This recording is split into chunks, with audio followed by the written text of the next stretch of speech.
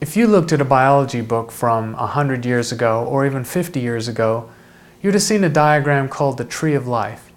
In the traditional version of this diagram, it's represented as a tree. The simplest organisms are at the bottom of the tree, and more complex, sophisticated, or intelligent organisms are higher up the tree.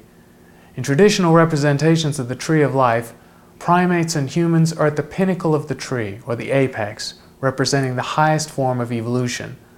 The tree of life is seductive because it gives the sense that all evolution was leading up to this point, to us at the pinnacle of creation and evolution after billions of years. The traditional tree of life has now been replaced by modern biology's version of a tree of life based on the deviations of DNA and the idea of a common ancestor in DNA for every living form on the earth.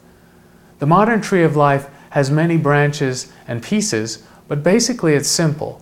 There is a common ancestor and three major branches on the tree, one corresponding to bacteria, one called archaea, and the other for eukarea.